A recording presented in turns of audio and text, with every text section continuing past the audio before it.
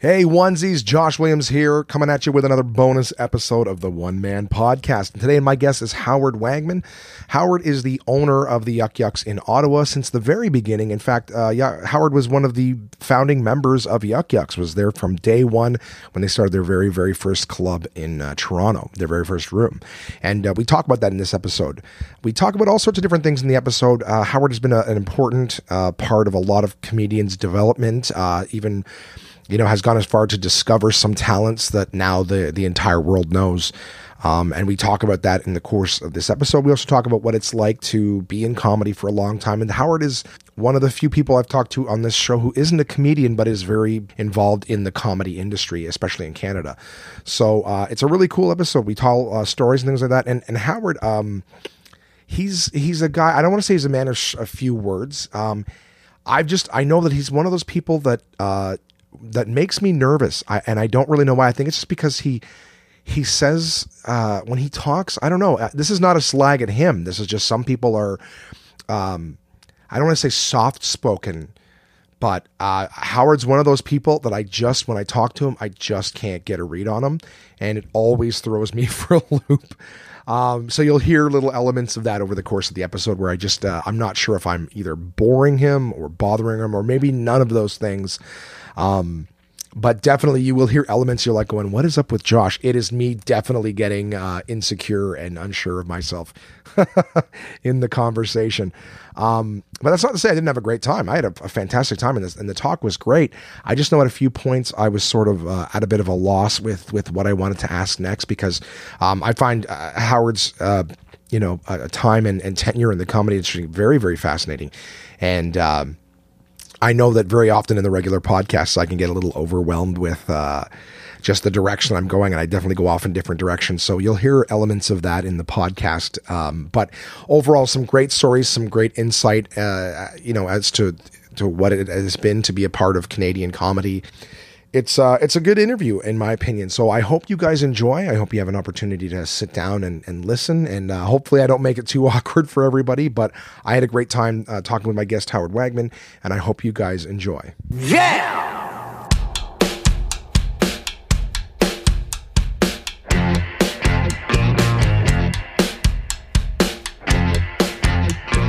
It's been a long time. Pleasure. Thank you. It's been a long time since we had a chance to sit down and chat and hang out.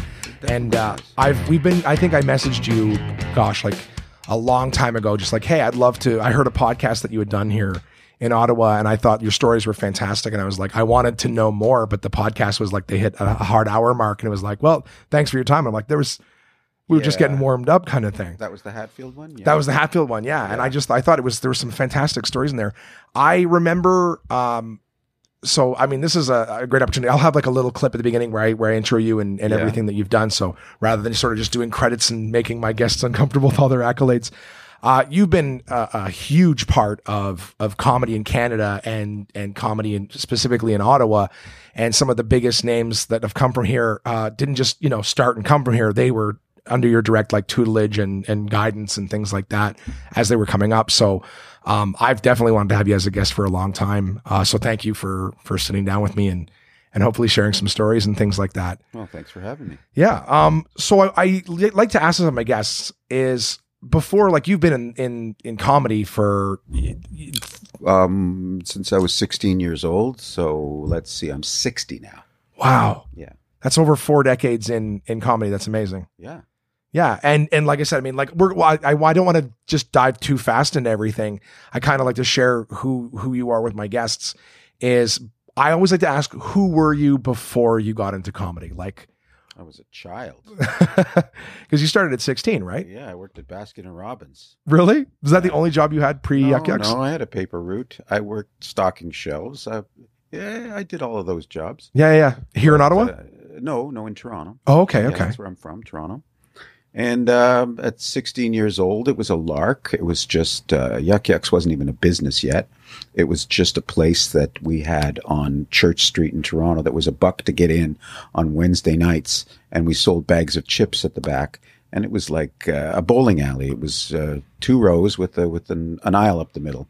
That's right. And it was just, a fun thing. because Mark Breslin, who started comedy in Toronto, basically, he was the creative director at Harbourfront, which is where he found out that there was a need.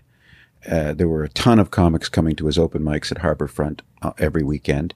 And he said, we should really have a venue that's just for comedians. Yeah. And so he opened this place on Church Street in Toronto, one night a week on a Wednesday. Like I said, $1 to get in. We sold bags of chips. Nice. And all the best people. Rick Moranis was one of the first people there. Larry Horowitz, who now runs the Humber Comedy program, Toronto. Steve Schuster, who we lost a couple of years back. People like, well, the names might not mean a lot to you, but just like people who were like really cutting edge in the business and ended up making great livings and careers in this business. We're all doing it for nothing. Yeah. I remember, saw a few years back, there was like a CD, DVD set that was like, the Yuck Yucks, like history of Canadian I don't remember the title, unfortunately, Canadian comedy or something like that. Yeah. Absolutely fantastic. Where Mark was sort of curating the history of Yuck Yucks and sort of how the comedy came up. And I remember he's telling the stories like the bowling alley, and he shared like some of the Larry Horowitz. He had some clips of Larry in there and things like that. And that's huge. Like everybody who's doing comedy in Canada owes a great debt, because Yuck Yucks is the largest comedy franchise in Canada. Yes. So there's Yucks in if I'm not mistaken, like the Northern Territory, there's Yucks in every province in the country. Not in Manitoba, not in Saskatchewan. Fair. Well, I think like overall this podcast has received absolutely no downloads in Saskatchewan, and I think 2 in Manitoba. So they're not very good. So everyone who's listening and has been listening, we're available in your area. Okay, sounds good.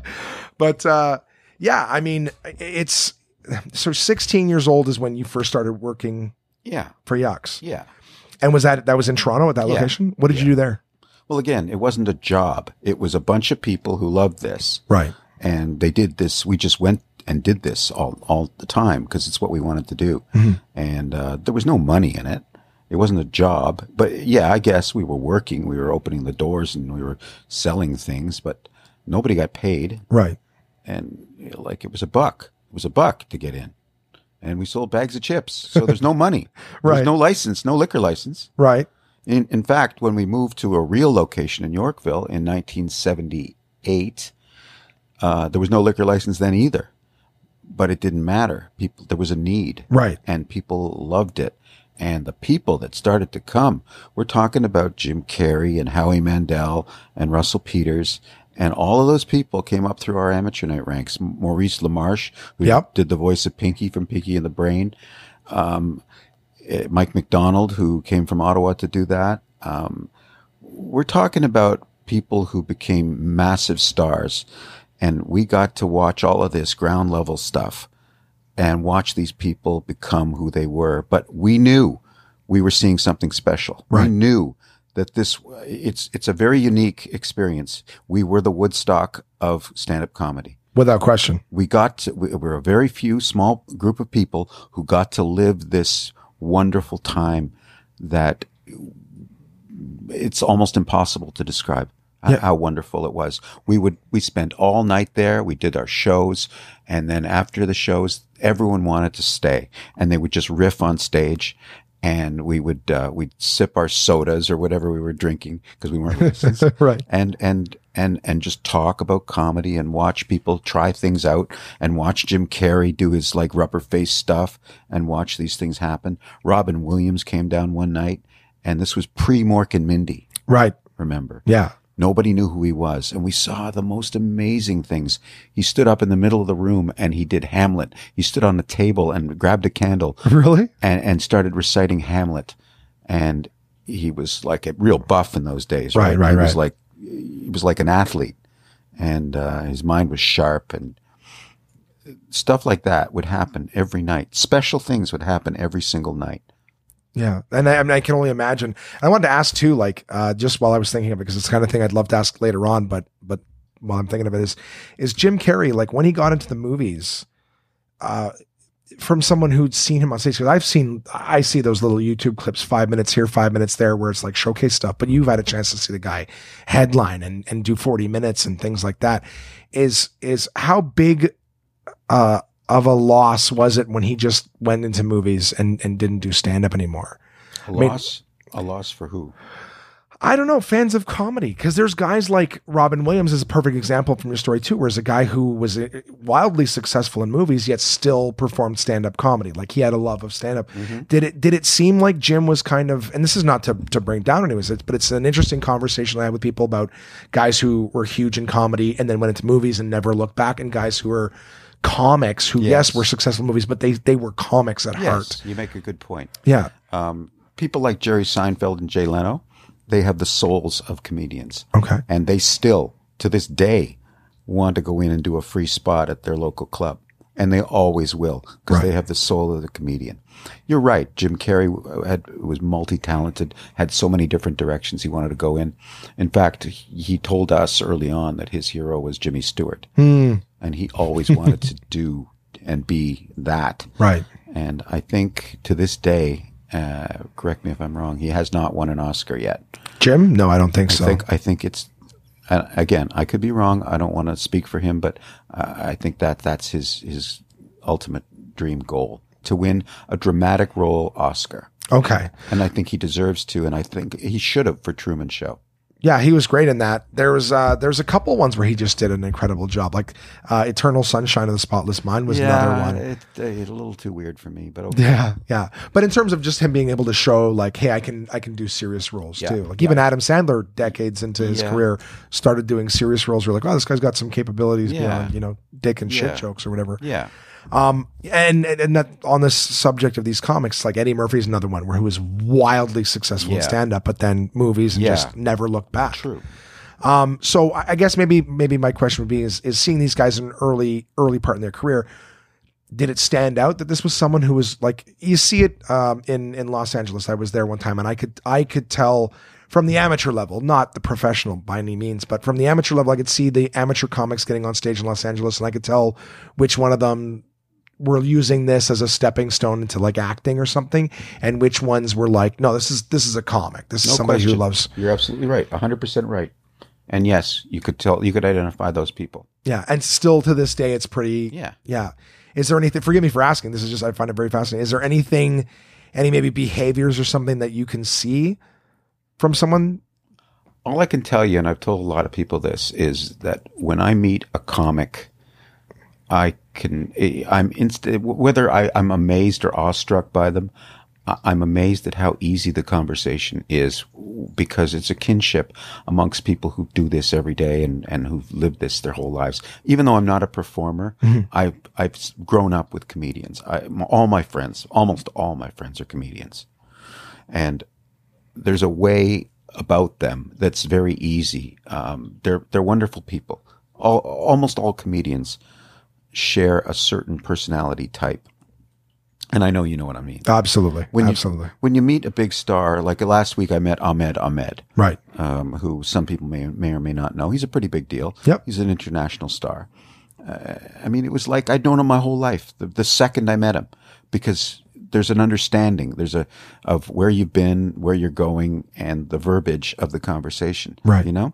And yeah, you can tell that. And then you can also tell the guys who are, what you said, using this as a stepping stone for something else. And there's nothing wrong with that. No. I don't consider it abuse of the stage or anything like that. Right. But there's a definite difference between Howie Mandel, Jim Carrey, and Jerry Seinfeld, Jay Leno. Right. Yeah, no, 100%. And you see, like I said, my experience has been very limited with it, but it's almost like people come in and it's like they're still on off stage kind of thing. Like they're like, I'm here to put on this performance on and off stage. Like I said, at least from the beginning level that I saw. Whereas somewhere it's like, they bring stuff to the stage and then they're like you said, that sort of unspoken, like you kind of get that feel this is a comic and, I like that. I wanted to ask that question about Jim Carrey and whatnot before I forgot, because I still want to learn about you. You guys moved in 78, you said it was? Yeah. To Yorkville? Yeah. Was that the first like Yuck Yucks Comedy Cabaret or? Yeah, it was the first real comedy club. Yeah. In 1978. Yeah. At what point, now at this point, was it a job? Yeah. Okay. Yeah, it was a job. It was like $5 to get in. We had milkshakes and salads and burgers. Nice. Yeah. And that was packed every single night. Lineups down the street. Yeah. And I remember now that wasn't the bowling alley one, right? Was it still long and narrow like that? I'm trying to remember. It was a real club. Okay.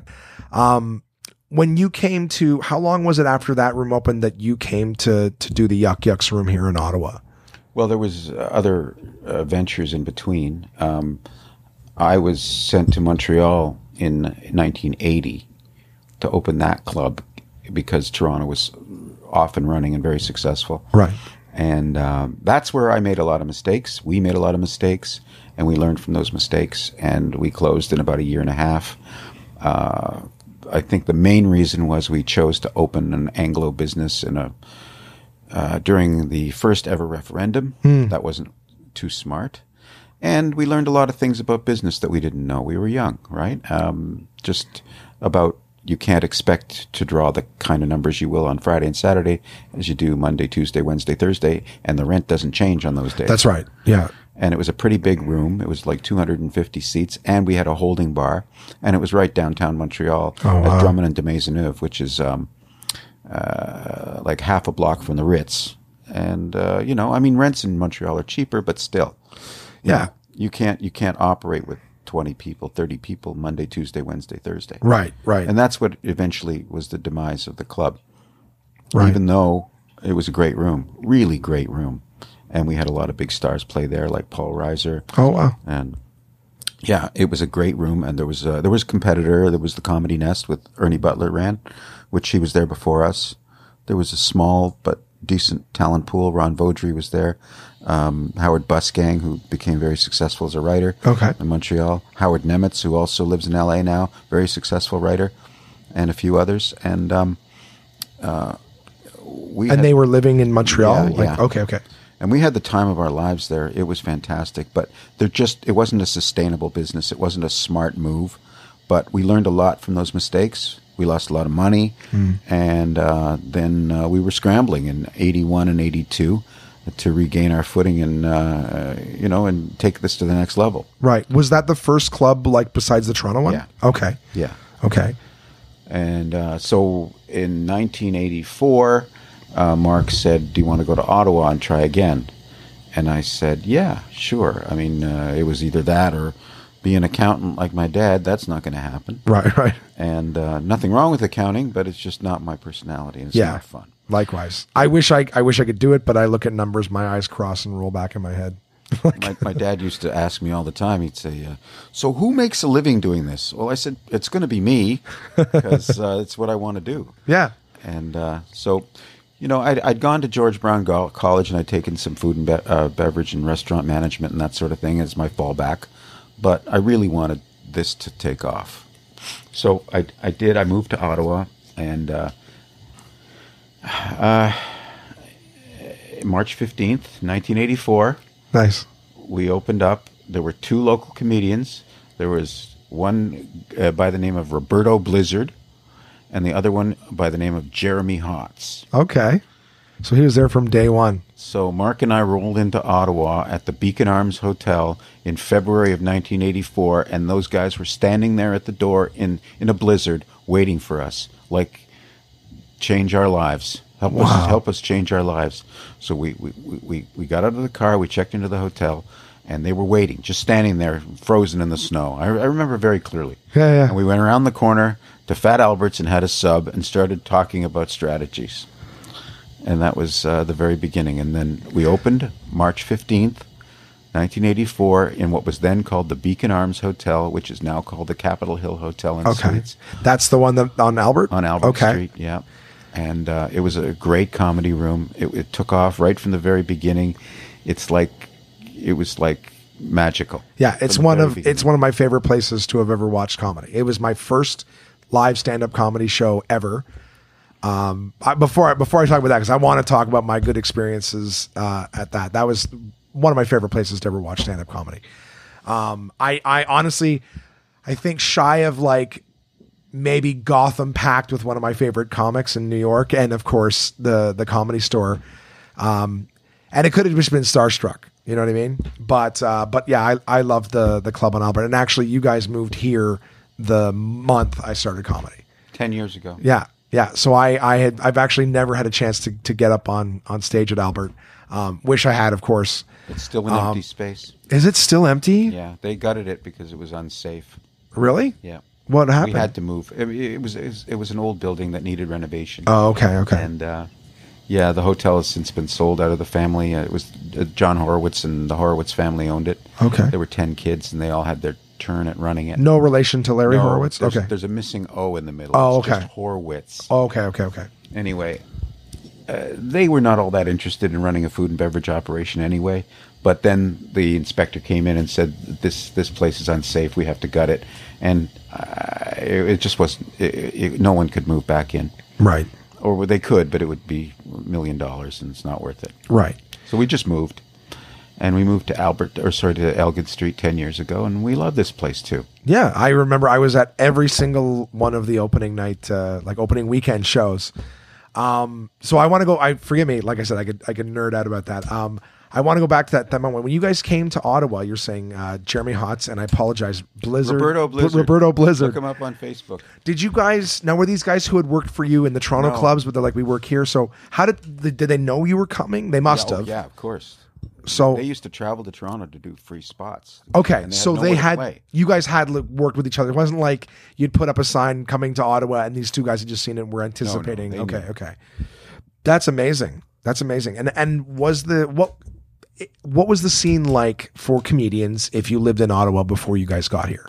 Well, there were clubs before us. There was a place, Comedy clubs in Ottawa. Yeah, there was a place called Andy and Flo's, run by a guy named Andy Windsor and his wife. It was a real comedy club. It was on, I believe, on Rideau Street, where Mavericks is now. Real okay. Pretty okay. sure that's yeah. where it was. And I never heard that name until just now, which is our agency used to book it. okay. It was It was okay, but I don't know how well managed it was. It's been gone. It was gone long before we moved in. Oh, really? Okay. Okay. And before that, there was a place called the Rotters Club, which was mainly a punk bar. But that's where Mike started. Mike Okay. McDonald. That's where he would go on and do hours and hours of material and rock the room. And that's where he got his chops. And I would say early to mid 70s. Wow. Yeah. That one I've heard of, and I don't remember whose book it was in, but some place called like Valentino's or whatever. Someone had a story. Was that like maybe it was just like a one nighter or something? But I think it's in the book I Killed. A Canadian comic was talking about some show they did at Valentino's. Okay. But I don't know. yeah, well, clearly I can't remember it either myself. But But Mike was a pioneer, and Mike's yeah, rest his everybody soul. respects the hell out of him. Yeah. Oh yeah. I mean, I listen to all sorts of comedy podcasts and even people in Los Angeles and everything like that referencing Mike McDonald and everything. All the guys down there know, and what he went through. And, yeah, so, I mean, and I remember the first time I saw Mike at the Albert Club. And the lineup just, up the stairs, out the door, down in front of the hotel. I remember that. That was fantastic. Did you have to be 18 to get in When? at Albert? Yeah. Yes, then I was 18 years old when I first saw a show. And I remember who I saw my very first time. I was myself and my best friend Mika, and we saw Bob Keel was the first guy that we ever saw. And he had short hair at the time, no belly on him. But Bobby was great. One of the funniest things. I remember just thinking like, this is the funniest thing I've ever seen. And because it was live stand-up, I'd been a big fan of stand-up comedy my whole life. Even as a kid, I used to stay up late. It was a big deal when my mom would let us stay up late and watch Evening at the Improv and some of the old like clips from Dangerfields and stuff like that. And it's funny because way back in those days, we had seen clips of guys like Russell Peters and things like that. So when Russ got his big break, close to 10 years ago, am I right when that sort of big explosion for him, was that about 10 years ago? I think it was longer ago. Was it? It's very possible. I don't remember exactly what happened, but all I knew is that years before everyone knew his name, I knew who he was. I knew his jokes. It was very funny. And it's the same with Jeff Dunham, right? It's like as an example of someone who completely blew up, but it's not like they came out, did 2 years, and then they were this huge international success. They paid their chops, they paid their dues. And it was just one of those things where at the right time, when you get the right special, the right reaction, I think YouTube and the internet had a big help in that too, is that now there's actually an opportunity to share, you didn't have to be watching A&E at the right time to see someone, the right person. It's people can see what at any time and see it there. anyways, I had an opportunity to see Russ at the Albert Club. That was fantastic. Mike McDonald was absolutely amazing. But I think going back to what I was saying is that I'd only ever seen like little showcase sets on TV, knowing what those are now. Now you see like 5-6 minutes, you're like, oh my God, that's amazing. And it is, but I didn't know that these guys would perform for an hour. And I didn't know that, hey, that's got to be a safe TV clean set. So when I saw Bob Keel, saw like an hour and just watched, it was the funniest thing I'd ever seen. I was hooked. We came back the very next week and we saw Derek Edwards.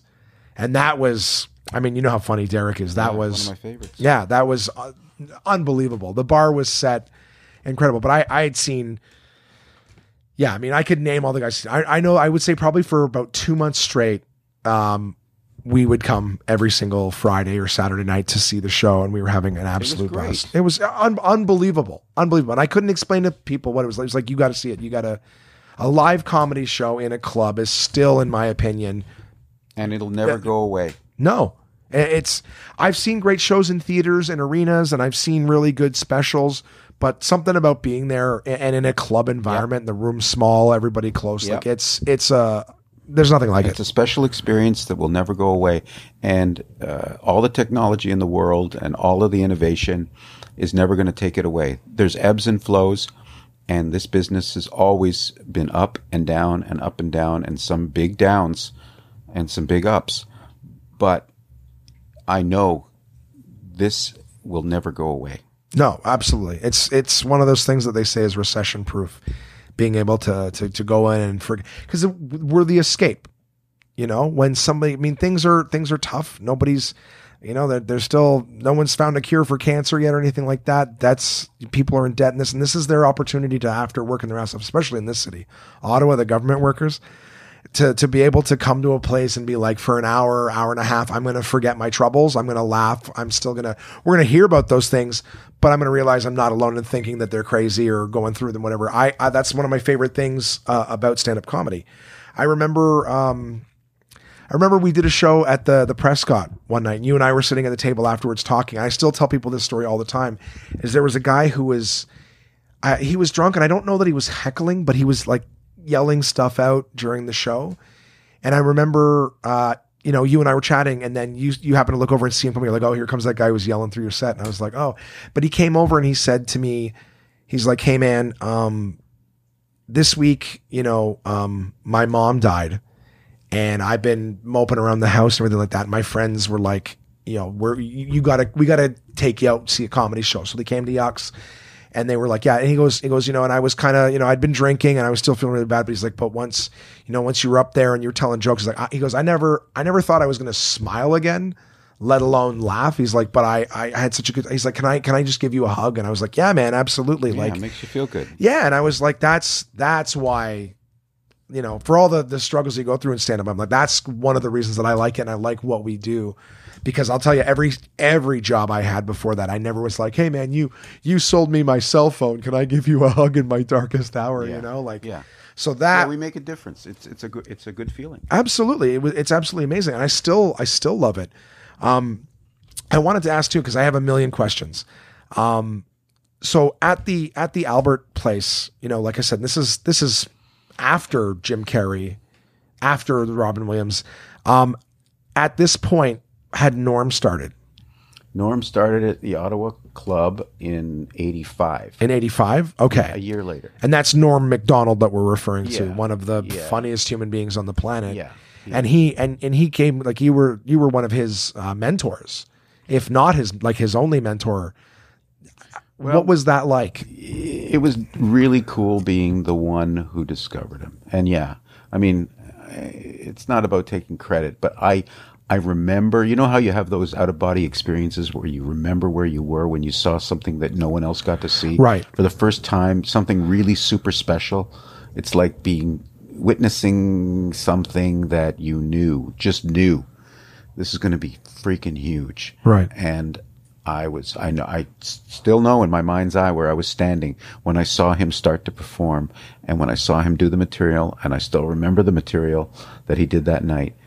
And then he got off stage thinking he didn't do very well. Like all the greats, right? And he just left the club. He started to walk out and down the street, Really? and I had to chase him. I told him, you got to come back here. You understand how what you just did. You've never done this before. And he said, no, not really, man. I've done some public speaking, but no, that's my first time doing stand-up comedy. Well, you're coming back tomorrow and the next day and the next day and the next day and the next day, and you're going to get great at this and you're going to be amazing. Nice. Yeah. So you could tell right away, just as you can't tell right away with a lot of people. Right. Most people are a work in progress. Some of them are fast out of the gate and then they sputter. But you knew that this guy, he thought differently. He had a way of expressing himself differently. He was just quirky and interesting and smart. Like the word genius, you don't like to use that word, but there's a few of them and he's one of them. Right. Oh, absolutely. And I still love hearing him. Still love hearing him. It's just the thought process you go through with him. And even his cadence. Some guys, it's just like the way they talk. Again, going back to Derek Edwards, it's just like what he's sharing is hilarious, but even just the cadence adds so much to it. I guess nobody can do what they do but them, which I like in an act. Some guys, it's all the personality. I don't want to, throw any comics under the bus. Big American acts, it's like it's all energy. If you took that material, you put it in somebody else, you're like, well, I'm just listening to you say it. It's not funny. But these guys, not only is the material brilliant, you can quote it, but nobody can deliver their thing like they can. Yes. They are just as much on it as the material itself. Question. I'm trying to think of how to phrase it so it's not too long-winded. Is being a part of these guys' development. Did you ever have somebody? So it's kind of like a two-parter. Did you ever have somebody that you were like, you got to keep doing this? Somebody that you wanted to help push forward, but just didn't want to do it. But then the opposite, someone who was just like, no, I got to have you. Like, look, I can't work with you. Like, I know you want it, but there's just nothing. I guess it's like, that's the vast majority. Fair enough. But I guess, somebody that you're like, you have it, but what you're doing, you know what I mean? Like some guys in this business, not to say it's negative, but my podcast listeners, I've heard tons of interviews with people in the business, is some people, it's like, I know you got it, but you can't, like, you got to be able to work with the industry too. You know what I mean? Some people are good club comics and they always will be, but they're never going to get past that. Okay. So maybe that's a good way. It's like somebody that you thought you were just like, you got to be able to, like, somebody who I guess just couldn't get to the next level, but that had it. They had it to do. Yeah. There's a lot of people like that. Yeah. Anybody that you want to develop that just they didn't want to come along for it? Like somebody like, you've got it, you need to want it too. Well, they're usually just too introverted and too privately introverted. A lot of people don't know this about stand-up comics, but the vast majority of them are people who have the skill to do what people's number one fear is, which is to speak in public. Yeah. Yet on a one-on-one, they're the weakest at it. So yeah, that's fair. I like that. I know I won't name any names, but there are so many people who, I'll name one name. Okay. Mitch Hedberg, who is another one of my favorites of all time. Yeah. He would look at the floor when he was talking to you. Really? He couldn't look you in the eye. He'd always look at his shoes, and he had that long hair that was covering his eyes anyway. Like a dog. He was brilliant, just brilliant. And unfortunately, we lost him very, very young, the heroin addiction. Mm-hmm. But, it's a perfect example of somebody who couldn't possibly do anything else and was shy, just talking to him. But you could go on stage and talk to a room full of strangers, no problem. Yeah, that's interesting. And I wonder why that is. Like, I've never really talked, because you're right. Because I've met lots of guys who, like, you watch them on stage and unbelievable, brilliant writing, brilliant performance. You would never know that person is incredibly uncomfortable. Like you said, I think Norm was like that too. Really? Yeah. Just didn't he was really awkward, very awkward off stage. Yeah. It's so funny because these guys seem so confident. Well, Norm's not like that anymore. Right. But he was for a long, long time. Just you talk to him in a kind of introverted sort of. And a lot of comics don't fit into regular society, and they can't talk to what they used to call non-coms. I don't know if people use that term anymore. Civilians. I most of them are just like, civilians. Like, right. Like we're in the army or something. That's like that. And they wouldn't tell jokes to just people off the street. They would only tell jokes to other comedians. Right. or within the circle. Yeah. And otherwise, they were uncomfortable. A lot of them are like that still. Yeah. Oh, I've noticed it too. I find myself in a lot of situations because I spend so much time talking with comics, but I have a lot of friends, just regular friends from high school and stuff. And I find it interesting that like one thing is I mention all the time, the great thing about comics and people in the industry is if we're sitting here having a conversation about something taboo, it's not that we attempt to do that, but we're all questioning and challenging things that are the topics of the day. But I found that nobody ever in a comedy club or comics environment, it's like, why are you guys talking about that? You shouldn't be talking about this. I always say it's not to say that everyone agrees with your position, but nobody's going, guys, we're not supposed to talk about this. Why are you discussing this? Right? They'll just, here's the topic that is at the table at the moment. And I've really noticed that talking with my regular friends, like if I'm to bring up something, or if the conversation goes in a certain direction, you can just see people kind of pulling back from it. And I'm like, oh, the non-coms, as you call them, oh, no, this is something you guys are more comfortable to just not talk about and watch on your own or whatever kind of thing. It's almost like that, what you were saying about how comics are confident on stage and then they're awkward off stage. It's like people will awkward in conversation. They're not interested in talking about it, but they'll watch other people talk about it in stand up or whatever it is. And I think that's going back to it. Another reason that comedy clubs are so important is that people are afraid to talk about things. And when they get to come to a place, they get somebody else is going to take the stick and run with it. And we get to watch them talk about it and relate and stuff like that and sort of, exercise it out of ourselves that way kind of thing. A lot of guys are like that. And I think that I like that. I'm going to use that when you said, like, it's just, there's guys who are confident on stage and then, but one-on-one, the absolute worst, like socially awkward. Very common. Yeah. Surprisingly, if I'm around guys like that who are uncomfortable, like socially awkward, I get really insecure. I assume it's something that I'm saying or something that I'm doing and it makes me uncomfortable. Like, what did I say? And then I will go from being the extrovert that I am to super introverted. Like, I don't know what I did to piss that person off. And it turns out they're just kind of like that. They're very quiet, small answers. Like you said, looking at the floor or whatever. I just assume I bored the person.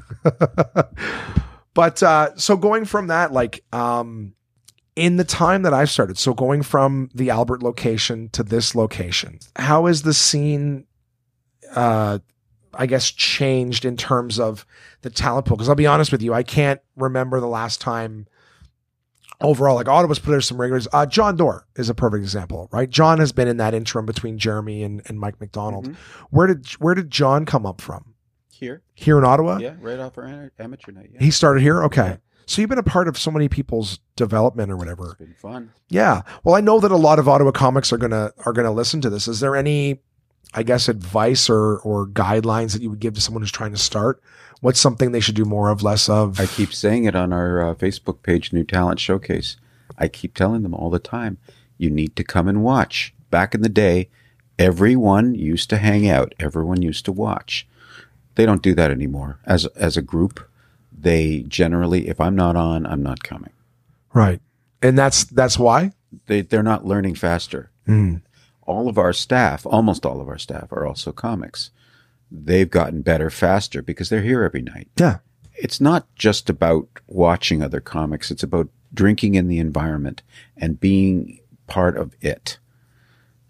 You can't just go to I'm not going to name these places that do comedy once a week that aren't comedy clubs. Right. But those are so self-serving, really, and they don't serve enough of a purpose. Getting on stage just anywhere is not the be-all and end-all of growth. Right. You need to be around good rooms with watching really good comics and being around them and asking questions and talking to them and being part of the experience every night. That's how you get better. Yeah, you look at the people who are where you want to be and you learn from them. I remember that was something that was big for me when I started now they're my peers, right? The other people on the show, the other amateurs, they're my peers. So there's a certain, like, I want these people to get along with me. I want them to like me. I want to belong. But there's also a level too where you got to go, like you said, it's like you got to watch the people who are there. You got to be a part of the environment. You got to learn if you want to be a part of this, you got to immerse yourself in it. And we tell them if it's a Thursday or whatever, and it's a night we're not going to sell out, just ask. Don't just walk in and assume. Right. But if you ask and phone in, there's a handful of people who phone every week and come every week. Yep. and I'm not going to say that they're all going to become stars or they're all even going to make it, but they're going to get better faster. Yeah. They're checking some of the boxes off that you have to Yeah. in order to grow. Yeah. And I think that's important too, because I mean, yes, like you said, you got to ask, you got to be around it, show some respect. Cause at the end of the day, you guys are the comedy market.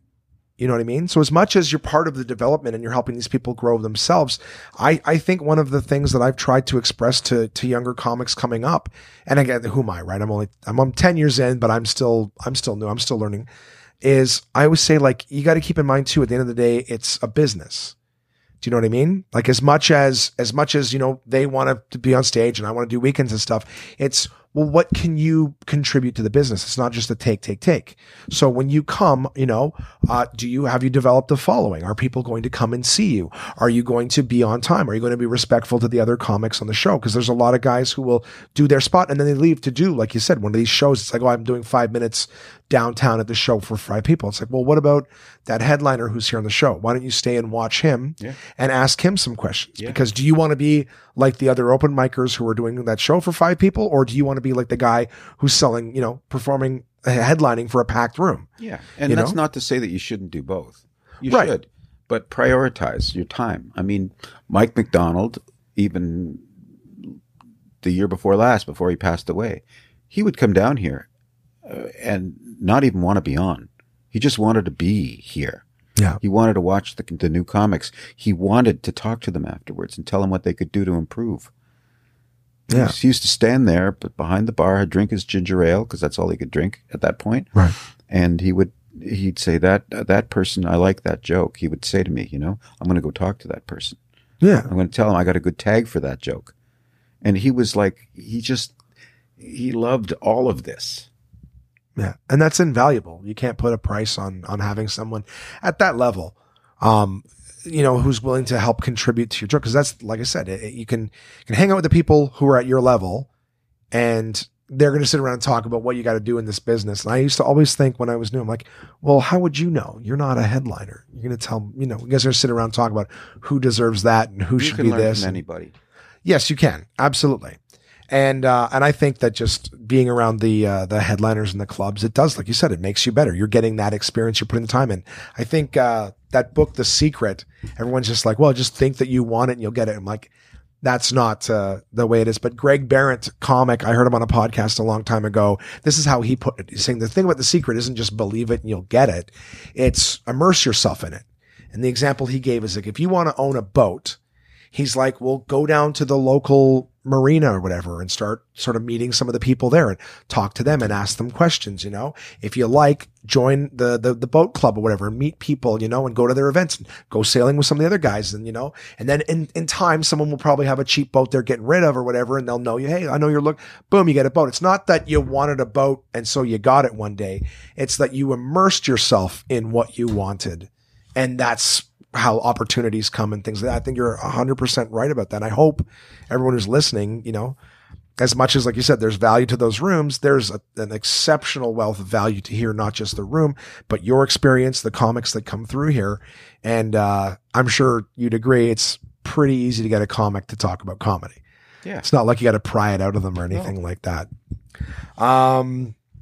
So yeah, in terms of this place, you guys have been here 10 years now. Mm-hmm. When it was January, right? January. Yeah. The opening act was Jerry D. Yep. Jerry D. I remember John Doerr was here. Jerry D was here. Mark Breslin came and I think he hosted. Yeah. He either just said hello and sort of, and He doesn't did his perform speech. anymore. He hasn't for a long time. Yeah. But I think Mark was here and I'm trying to remember if there was, do you remember who else was here? The features or whatever. I know John, Jerry. Offhand, no. I mean, we had a good roster at the Oh, time. it was amazing. Yeah. I saw all 4 of those shows. Yeah. Daryl Lennox was one I saw here, and I saw him 3 times one of the weeks that he was at Albert. He's fabulous. Yeah, you guys have an incredible amount of comics, and I remember it's funny too because I mean everybody knows that generally speaking in Ottawa I have an affiliation with the other location, but when I started comedy, speaking of immersing myself, I remember I did a spot there, and I was like, hey, if you guys need, you know, someone to work or whatever, I wanted to immerse myself in it. But I remember I was there and I used to drive the other owner crazy because I kept telling him how much better you guys were. than his location in terms of the talent pool that would come through there. Right. And this is something that I wanted to ask you about is I see the level of talent that you guys have been bringing out last week, was it? Ahmed? Yeah. He was here. You guys bring in Gilbert Gottfried, Neil Hamburger, I don't know if I'm mistaken, Emo Phillips. It's been a while. Been a little while. So you guys bring Tom in Green every summer, Jeremy Hotz every summer. Yeah. Yeah. I mean, we have Steve Hofstetter coming later this month. We have John Doerr coming in November. We have Josh Wolf coming next early winter. We've got, we do a special event at least every 8 weeks minimum.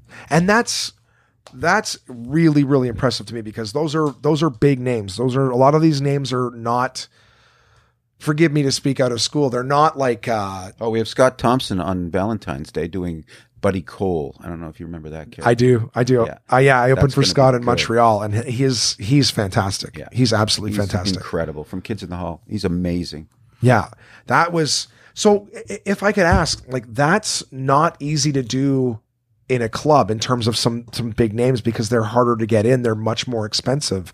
But I really appreciate the fact that you guys are doing that because a lot of clubs, they just decide, no, we're going to just put on a show and whatever we have is good enough. You guys go the extra mile to bring in big names and have these special shows. Because it's about the love, Josh. It's about the love. Yeah. If I didn't get to do stuff like that, I would be bored.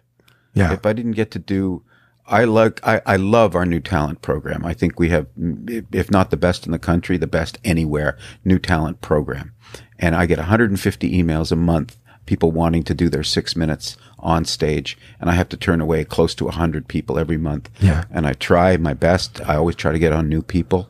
And we always try to watch and make sure that we give more stage time to those who are genuinely showing promise and who come and hang out and do the things you need to do to get there. Right. And you can tell when somebody catches the bug and they're interested and they share the love, you know, and that's what makes this 44 years. That's what makes me want to keep coming here. And I still want to keep coming here. And I still love watching the show.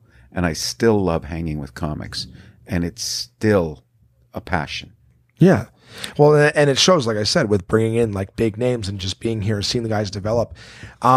That's something. So I'm going to just highlight some of those points that you said for those people listening. So for the new guys listening, be here, be around it, ask questions.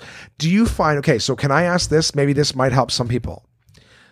Do you want people to approach the up and comers? Do you want them to approach you, or would you prefer some of them, you know, be approached? Because I remember being very intimidated by you in the beginning, but it's only because I know now that it's my insecurity. So you don't say a lot. Like, I feel like you're a man of few words at times.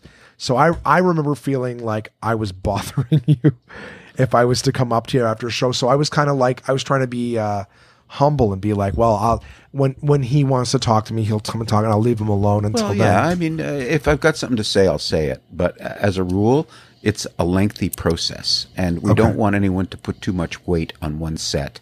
They want feedback right away, and I get that. It's your ego, and it's fragile, and you just put yourself out there in front of a group of strangers, and you want to know where this is going, and you've got a million questions. But one set, 10 sets, 20 sets is not a career. Right. There's all kinds of things that I'll say, like, it's not a marathon, it's not a sprint, it's a marathon, or you haven't been on once until you've been on 100 times. Yep. Or if you're not doing this because you love it, then you should stop. Because if you're looking for the money, this is not a big money-making business. It's a handful of people that are really going to make a good living at it. It's like the kid in small town Canada who laces up his skates and wants to play in the NHL. You better love this, because your chances of making the NHL are pretty slim. Yeah. So I'll say all those things to people, and if they're still interested, great. If they're not, and that discourages them, then I know that this is not for them. Yeah. Yeah. But I don't mind being approached and people asking questions. That's fine, as long as they can accept the honesty of the answers. Right. Some people approach because they want you to say, "Oh no, you were great, you were fantastic," and all those things. And it's not what a lot of people are going to get. Generally speaking, it's And like, listen, a lot of people that come on for the first time, they brought a room full of friends and they're on top of the world and they've never felt this rush like they're feeling right now, and they want to be validated. And so then I have to play the curmudgeon who brings them down, and I have to say, okay, let's see what happens next month when all your friends aren't here, when it's a room full of strangers, it's a different set of circumstances, and maybe there's 40 less people here, and maybe the vibe isn't what it was. yeah. But let's see you do that and bomb and not get too down, because that's what I'm going to tell you that. And when that happens, don't get too up, don't get too down, because you're going to have a lot of mid-range, Yeah. and you got to build on the successes and learn from the failures. Yep. 100%. The bombing is where, I mean, I've had good sets, but you learn from the bad sets more than you learn from the good ones. Yeah. You know, it's nice to see something work. You're like, okay, great, it worked, but now let's look for the parts. That's always been one of my favorite things with the comics who, you know, like I said, the guys who you know are the good ones, is they're never coming off stage going, man, I was so great and I just killed. It's like the ones that are the best, you see them come off stage, and as much as it would have been an amazing performance, you can still see them going, yeah, I missed this part here. Like they're always looking for an opportunity to better. Yeah. In my very limited experience in the business, the people at the very beginning who are coming off stage and are like, man, I destroyed and I was so good. I'm like, it's the ones that come off and are looking for fault and looking for ways to strengthen. I'm like, that's usually the one that gets it. The one who's not happy with his set, generally speaking, is the more self-aware, and I feel like it's like, okay, I think they've got it more than the other guys, because at least they're looking for ways to improve. In terms of the up and coming acts right now, do you have anybody who it's like you got to keep your eye on? There's lots, actually. It's a really good time. We're on an upswing. This business creatively is on an upswing, and it goes in ebbs and flows, like I said. Right. We just finished the Mike McDonald Summer Comedy Competition, and there were 9 people in the finals. And out of those 9, I'd say 6 of them have a legitimate shot of doing this for a living. The winner was Michael Lifshitz, who's been doing this a long time. He's got a physical handicap, and he doesn't let that stop him. He comes in his electric wheelchair. Sometimes it's hard for him to come in the wintertime. But he's got a good mind. But he's not at the half-hour stage. And you can't make a living unless you can do a half an hour. And when I say do a half an hour, I don't mean be on stage for a half an hour. Yeah. I mean command the stage for half an hour, where you've got consistent laughs. There's no lag time. That's hard, really freaking hard, as you know. Christina Muehlberger, who came second in the competition, she's got a ton of personality. She's got an improv background. She's young, and I think she's got a lot of potential. She's starting to do road gigs for us now. Cool. I like her a lot.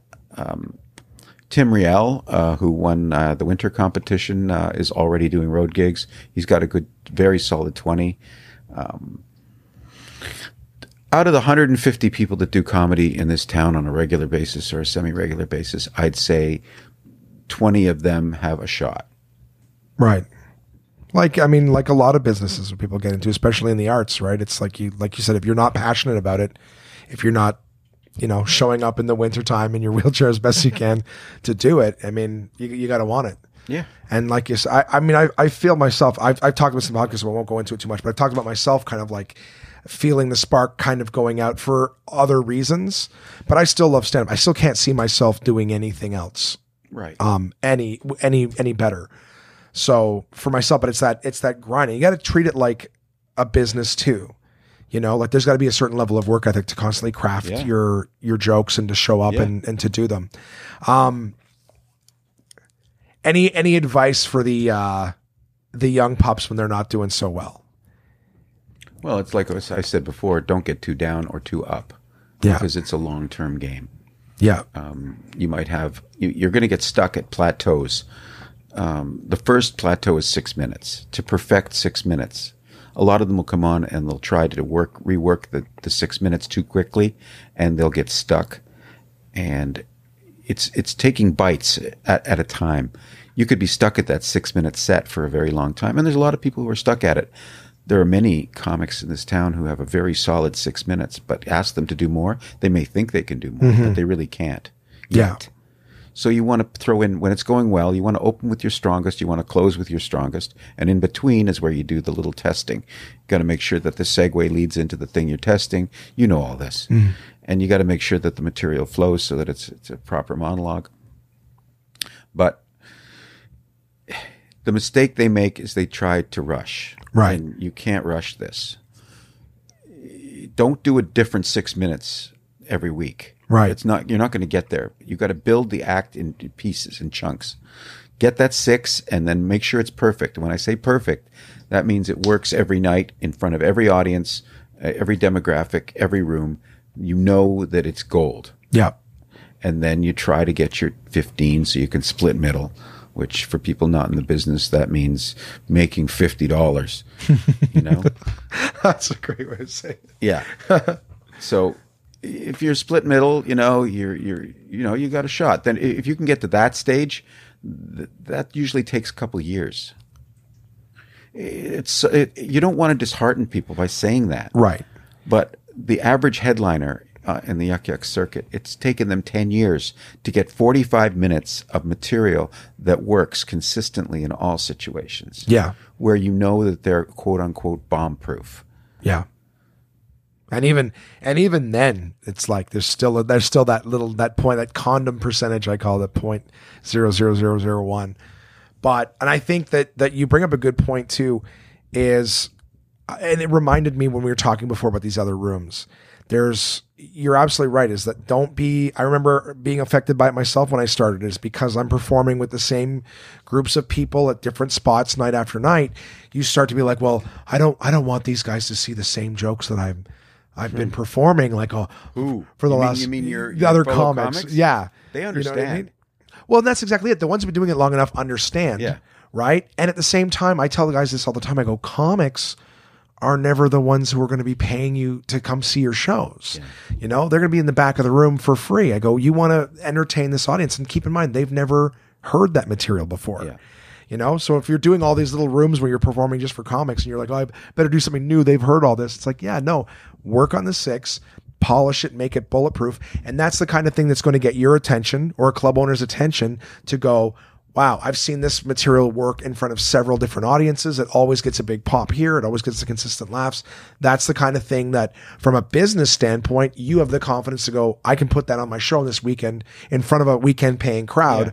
And it's going to do well. Yeah, you know? And that's another thing. It's a different vibe in the room every single night. Mm-hmm. You know when you walk into a club, at least if you're in clubs a lot, you know what night of the week it is just by walking in. You can tell there's a certain vibe to the room. On a Saturday night, it's date night. Everyone's dressed up. They have high expectations, but they're there to laugh. Absolutely. They're paying a proper cover, but their expectations are high. On a Wednesday night, it's kind of hit and miss.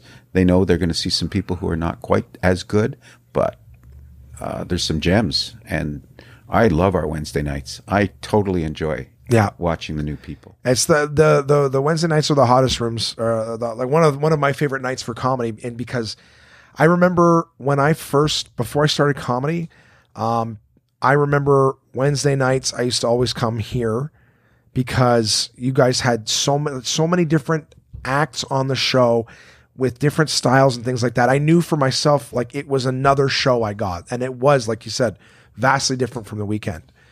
And it's a good lesson too for an up and coming comic to learn as well when they're beginning, because when they destroy, as they call it, I'm doing air quotes for anyone listening, is they destroy on a Wednesday and they're like, I'm the funniest person in the world. But like you said, that crowd knows what they came to see. They came to see, up and comer night, pro-am night. Yeah.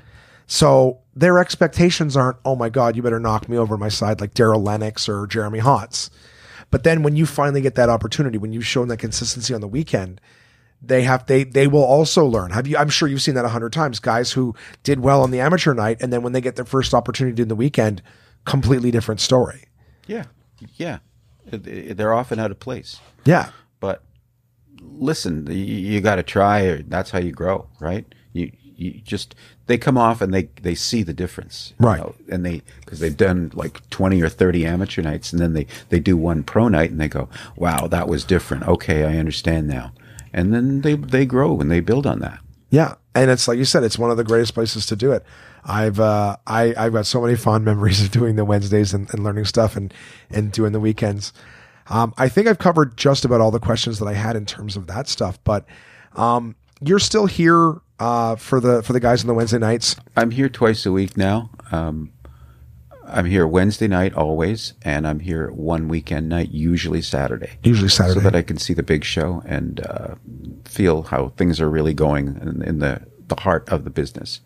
So I feel like that's enough. I've got a spectacular staff, and Chris Boris and Ashley Krachenko are amazing, and they run the room, and they're also comics and good comics, and they understand the business, and they understand my feelings about what makes a good show, and they understand timing of the acts. They understand keeping audiences respecting the show and all the little things that go along with making the whole experience what it should be. And so that if I didn't have that, I'd have to be here more. And not that I don't love being here, but I got a family, and you paid your dues. You paid your dues. 45 years of the business. I've seen enough. Not enough. No, that's not fair to say. I was at a comedy club every single night for probably 25 years. And you paid your dues. You deserve this. You deserve some of those vacation hours banked. Yeah. So, yeah. And they know what they're doing, and they love it too. Yeah. And that's important, and it shows. And there's other guys. Mike and Mitch are amazing too. You know, they love this, and they've got their own little show, their quirky little Mitch and Mike show. Which, by the way, on this Sunday, is it okay? September the 18th, and we get a lot of hate on that one. Really? Yeah, because they're the really outside the box sort of Neil Hamburger type acts. They're anti-comedians. Oh, okay. And they do stuff that people don't understand. It's satire to the nth degree. Right. And a lot of people think that they're getting ripped off because they're not really doing comedy. It's pretty funny. We get a lot of hate mail, and I have to answer it. I liked their YouTube channel there. I don't think they posted. I could be wrong. Either that, I'm not getting notifications anymore. But when they had their two straight men, I thought it was so funny because people need to know sort of the comedy dynamic of what that is. Is like there's the Abbott and Costello. There was the straight man and the funny guy. So they don't realize it's two straight men. There is no punch guy. Yeah. So hilarious. But I think the Mitch and Mike thing is for those people who enjoy comedy, but kind of really enjoy the whole, the craftsmanship of it, is knowing the tools that get involved and then seeing people use those tools in ways they're not normally used. I don't know. I find it very fun. It's like Andy Kaufman. That's the kind of thing they do. Did you ever get to see Andy? No. No. Okay. No. You still do the Trevor's Pad? Trevor's Pads once a month here? Once a month, yes. Because you've given a lot of opportunities for comics to kind of come in and try to do their own thing too, which is a nice thing. Not to start a whole new subject, but for up-and-coming comics to learn how to produce a show, how to put a lineup together, how to promote something like that too, in and of itself, is a learning experience that people don't get at these one-nighters and things like that. And very, very important. Do you find that comics who do that do you find that learning how to produce a show helps them as a comic? It depends on who you are. Yeah. Some of them just don't have that skill. Some of them aren't good at promoting themselves or a business. Tavis Mapleston, who's a local comedian, who's actually a fantastic writer, probably a better writer than he is a performer, is also a good producer. And we do a lot of different things. Like he has this show called The Bad News with Tavis Mapleston, which is like kind of a Jon Stewart sort of a thing, Canadian version. And this month we're also doing a show a week Sunday called Who Wants to Be a 75-Yonaire? So the grand prize is going to be $75. That's hilarious. And they're going to get a bag of dimes that totals $75. And just fun things. We like to do fun things. Yeah. You know, we do a lot of wrestlers. That's right. Yes. We do NHL hockey players, retired NHL hockey players that have great stories to tell. And they draw new demographics to the club, people who've never been here for stand-up before. And then suddenly we're introducing new people to the club for the first time because we've reached their interest. Right. We're doing Jake the Snake Roberts for the third time in October. We've done Mick Foley 3 times. Wow. We've done The $1 Million Man. We've done Honky Tonk Man. We've done a whole bunch of wrestlers, and it's great. People love it. we do. We had during the summer we had a very controversial duo called the Hodge Twins, who Yes. are right wing bodybuilder guys. They're Trump supporters, Right. but they're black. And it's really fascinating because they're trying to teach black people that it's okay to be right wing politically. Right. And I am not going to say I agree with everything they say or what they do, but it was fascinating to see. Their crowd was not all black; it was half black and half white, old white guys with "Make America Great Again" hats. Oh, wow. And some people were put off by that. Some people were intrigued by it. But I love stuff that shakes it up. Yeah. Oh, I mean, I heard about it after the fact, and I was like, well, fuck, that sounded like something I would have loved to have seen. I thought we were going to get some protesters. Really? I guess it never happened, but I thought that was going to happen, and it didn't. And people paid $40 to see them, and $60 to meet and greet. And the meet In and addition, so like $100 to see the show and then meet. 60 Oh, total. okay.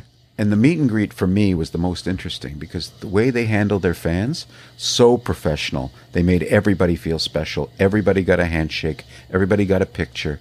Everybody got a hug. They genuinely know how to be pros. Mm-hmm. Again, it doesn't matter whether I agree with them politically or not. Right. They know their stuff. And they have over 1 million followers on Instagram, and there's good reason for it. Yeah. And were they doing stories or doing comedy or? They were doing some comedy, some stories, a lot of political statements. They're trying to change people's minds about a lot of things. Interesting. But it was fascinating.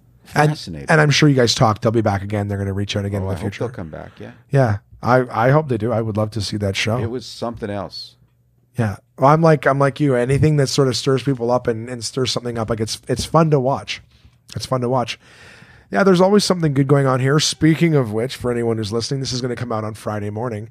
I'm going to be here this weekend, guys. I'm going to be coming in doing some opening spots here, doing some guest spots. Thank you so much, Howard, for having me this weekend. I'm excited to be back. It's been a long time since I've been here. Yeah. So come out, guys. Come see the show. There's always something going on at Yuck Yucks. Always. And that's why I really wanted to emphasize that before is yuckyucks.com, right? Not CA. That's right. Okay, yuckyucks.com, guys. Check out all the clubs. So everyone, all my onesies listening anywhere in Canada, there's great shows going on all the time at Yuck Yucks. So go to the website, find the club in your town, and see who's coming through. For my listeners here in Ottawa, I'm going to be here. But keep your eyes on the calendar because there are big shows all the time. Like Howard said, there's the wrestlers coming through. There's huge name comics. There's big people with something to say, you know, like, what were their names again? I apologize. The brothers?